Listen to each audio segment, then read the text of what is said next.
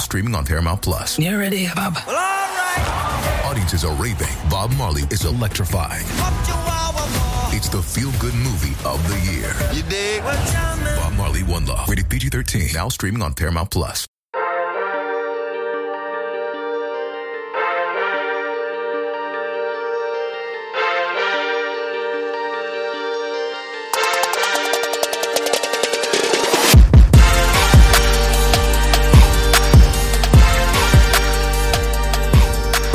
Good morning, Bucknutters. It is Tuesday, April 6, 2021. I am Dan Rubin. This is the Bucknuts Morning 5 and Change. If it's Tuesday, that can mean only one thing. Duane Long has joined us. Duane, it is football season. How are you? It's football season. There's a rumor we're actually having spring football. So I am just excited. We're getting our world back to the normal football at the right times. And yeah, I'm excited. And spring is here.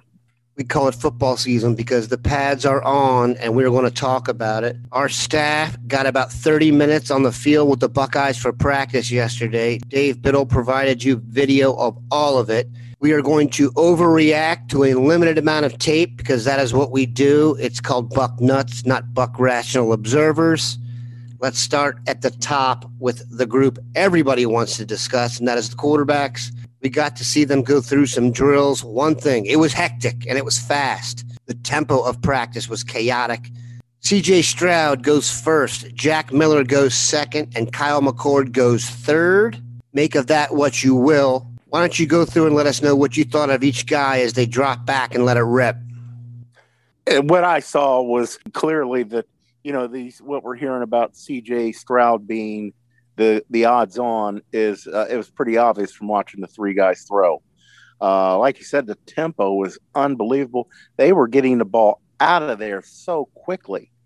I don't know if that was an attempt to set tempo, get ready for no huddle, get ready to preparing these guys for just going to the line of scrimmage, next play, go. Or if they're just trying to get them to get the ball out quicker, just period. Whatever it was, the pace was breakneck. That's what stood out to me about them, and that C.J. Stroud was the one who was throwing the ball the best. So you see why what I saw there. You see why we're hearing that he is he's number one, and right now he's number one. He's the guy. So we'll see. We still got some more practices to go, and missing so much of last year has really hurt quarterbacks more than anything. Reps are everything, but with quarterbacks, they're essential. They've got to get as many reps as possible, and these guys are a little bit behind, so maybe that's part of the tempo. They want to get as many reps as possible because they missed last year. We're going to see, though. I think we're going to see much more up-tempo offense, no huddle. Talent will not be an issue at quarterback. Experience will be an issue. Jack Miller is a big kid. We kept hearing about that.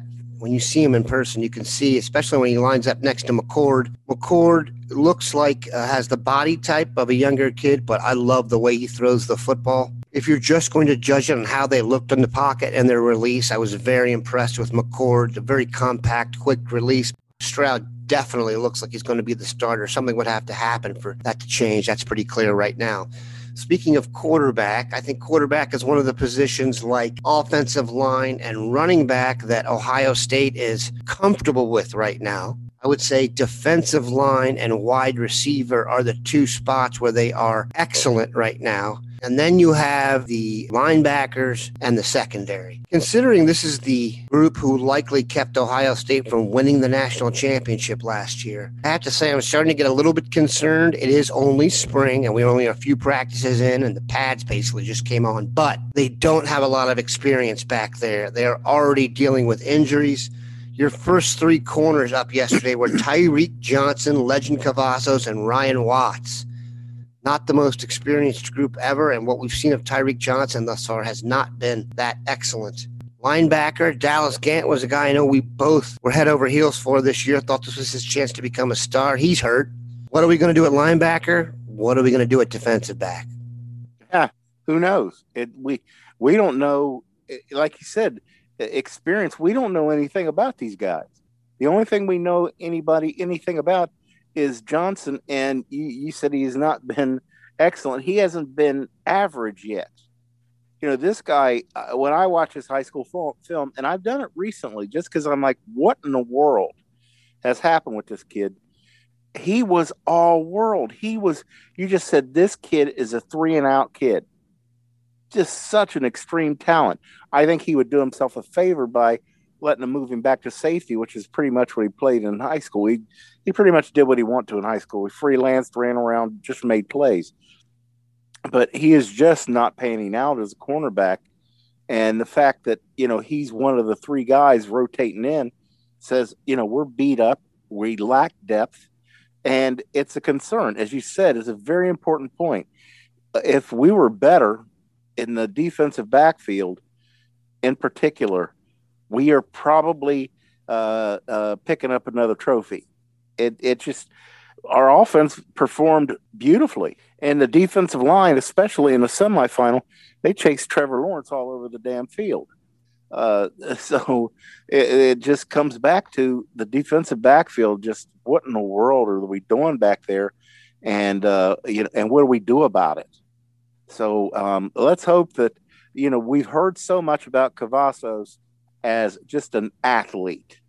He's a long kid, but he was a safety in high school too. Let's keep that in mind. And Ryan Watts, I really liked Ryan Watts' high school film. Let's hope these guys are stepping up. Let's hope, because I'm just, we're talking about these guys being in there. Well, the guys that are not in there, how could you be impressed? They were the ones that were getting destroyed last year. Last time we saw them on a football field. So I guess I'm excited about the possibility that these younger guys are getting the reps now, because the veterans didn't impress me. If there's a silver lining here, it may be that they should be, and they could possibly be for that matter, really good at safety. The emergence of Lathan Ransom, you can tell when a guy's being mentioned in a certain way by coaches and by teammates, hearing about when his plays are being made, that Ransom is kind of emerging as the guy back there, along with Josh Proctor. I think they're good at safety. So possibly the emergence of those two can take some pressure off corner, but we will see. We'll take a quick break, come right back. Paramount Plus and the National Park Foundation present A Mountain of Zen. Are you still listening? Good. Take a deep breath. You needed a break. This Earth Week, you can live stream 7 national parks for 7 days on Paramount Plus. So, yes, you can literally stream a stream. Paramount Plus, official streaming partner of the National Park Foundation. All right, if there's one thing we don't talk enough about in football, and it really may be the only thing we should talk about, that is health, availability. Whether you're taken out by injury or COVID, missing guys like Tommy Togai for the championship game can have an impact. Ohio State is dealing with a lot of injuries right now. I get they're just getting back to football, and they're not coming off a normal year, but this is concerning. Many guys sitting out. We'll have news on another one in the boarding house today. But one guy we know is down for good, knee injury, Mitchell Melton, very promising kid out of suburban D.C. Kind of a big loss. I think he might have gotten some burn. Mitchell Melton, his name keeps popping up. We're talking to contacts, and people have some access, all of us, everyone that works at Bucknuts. And one name that just keeps popping up in there, we're asking about tackles. We're always asking about the defensive line quarterback. That's where you win championships. And Mitchell Melton was his name was popping up from my contacts more than anybody. He was really looking like a kid who was going to have an impact. He was going to make a run on that 2 deep and likely get in there and make something happen for us. Him going down, and it sounds like he's not going to be back for a while. They said a significant long-term injury is the term I remember. Yeah, he tore his ACL. Yeah. Whether he can make it back for the season or not, I mean, we're only in We're in early April, so let's hope he gets back. Yeah, I don't think it's realistic to expect a kid to come back from an ACL like that this year. No, I don't either. I'm just saying, let's hope, but I don't believe it. I need to see him on the field to believe it. That, you start hearing a young guy starting to make a move, and then he gets hurt. It's bad enough that he gets hurt, but that he was making a charge, that he was going to have an impact on his football team, and then he goes down. It's just wow. Let's just keep a good thought for the kid. Definitely a tough deal, and like Duane told you, the Mitchell Melton hype train was already under construction in the shop. We're going to pause construction on that. However, it is full speed ahead on the construction of another hype train, an extra wide version, and that is because we are hearing really good things about Tyleik Williams. Dave Biddle mentioned it yesterday. Ohio State, and we've talked about this ad nauseum on this part of the pod, our inability to bring the enormous Southern defensive tackle up here. I don't know if I would call where he's from in the D.C. area, the South particularly, but he's a 330-pound plugger, and he stands out. He has a chance to really make an impact this year. Duane, your thoughts on having a real slobber knocker in the middle there to replace Tommy Togiai? Well, I've been talking about Tyleik Williams ever since I heard that we offered him. I love this kid. He is so underrated. He and Mike Hall both. These guys could be a tandem to go for several years in there together. Tyleik Williams, just for the first thing that jumped out at me was how well he moved when I watched him on film, and the second thing was they were telling me this kid was 320 pounds, 330 pounds. He didn't look 280. He's just a massive kid. When you frame, we tie weight. Weight is something tangible, something we can grasp. So we look at size, we think about weight. No, frame is what we're looking at. Big frame kids that can add weight. And seeing that kid out there running around, moving like a guy that weighs 280 or less, and looking like a guy that weighs 280 or less, that I wasn't surprised. And, he was playing defensive end and playing it well. Stand-up defensive end at times. So let's get excited about this kid and look for him to step in there and help us. We lost Togiai.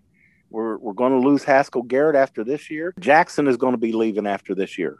We need to get these tackles. We need to get some guys going here. Tyleik Williams, my call coming in June. And let us not forget, JT Tuimoloau has yet to make his college decision. We appreciate Duane stopping by. Have a good one, Bucknutters.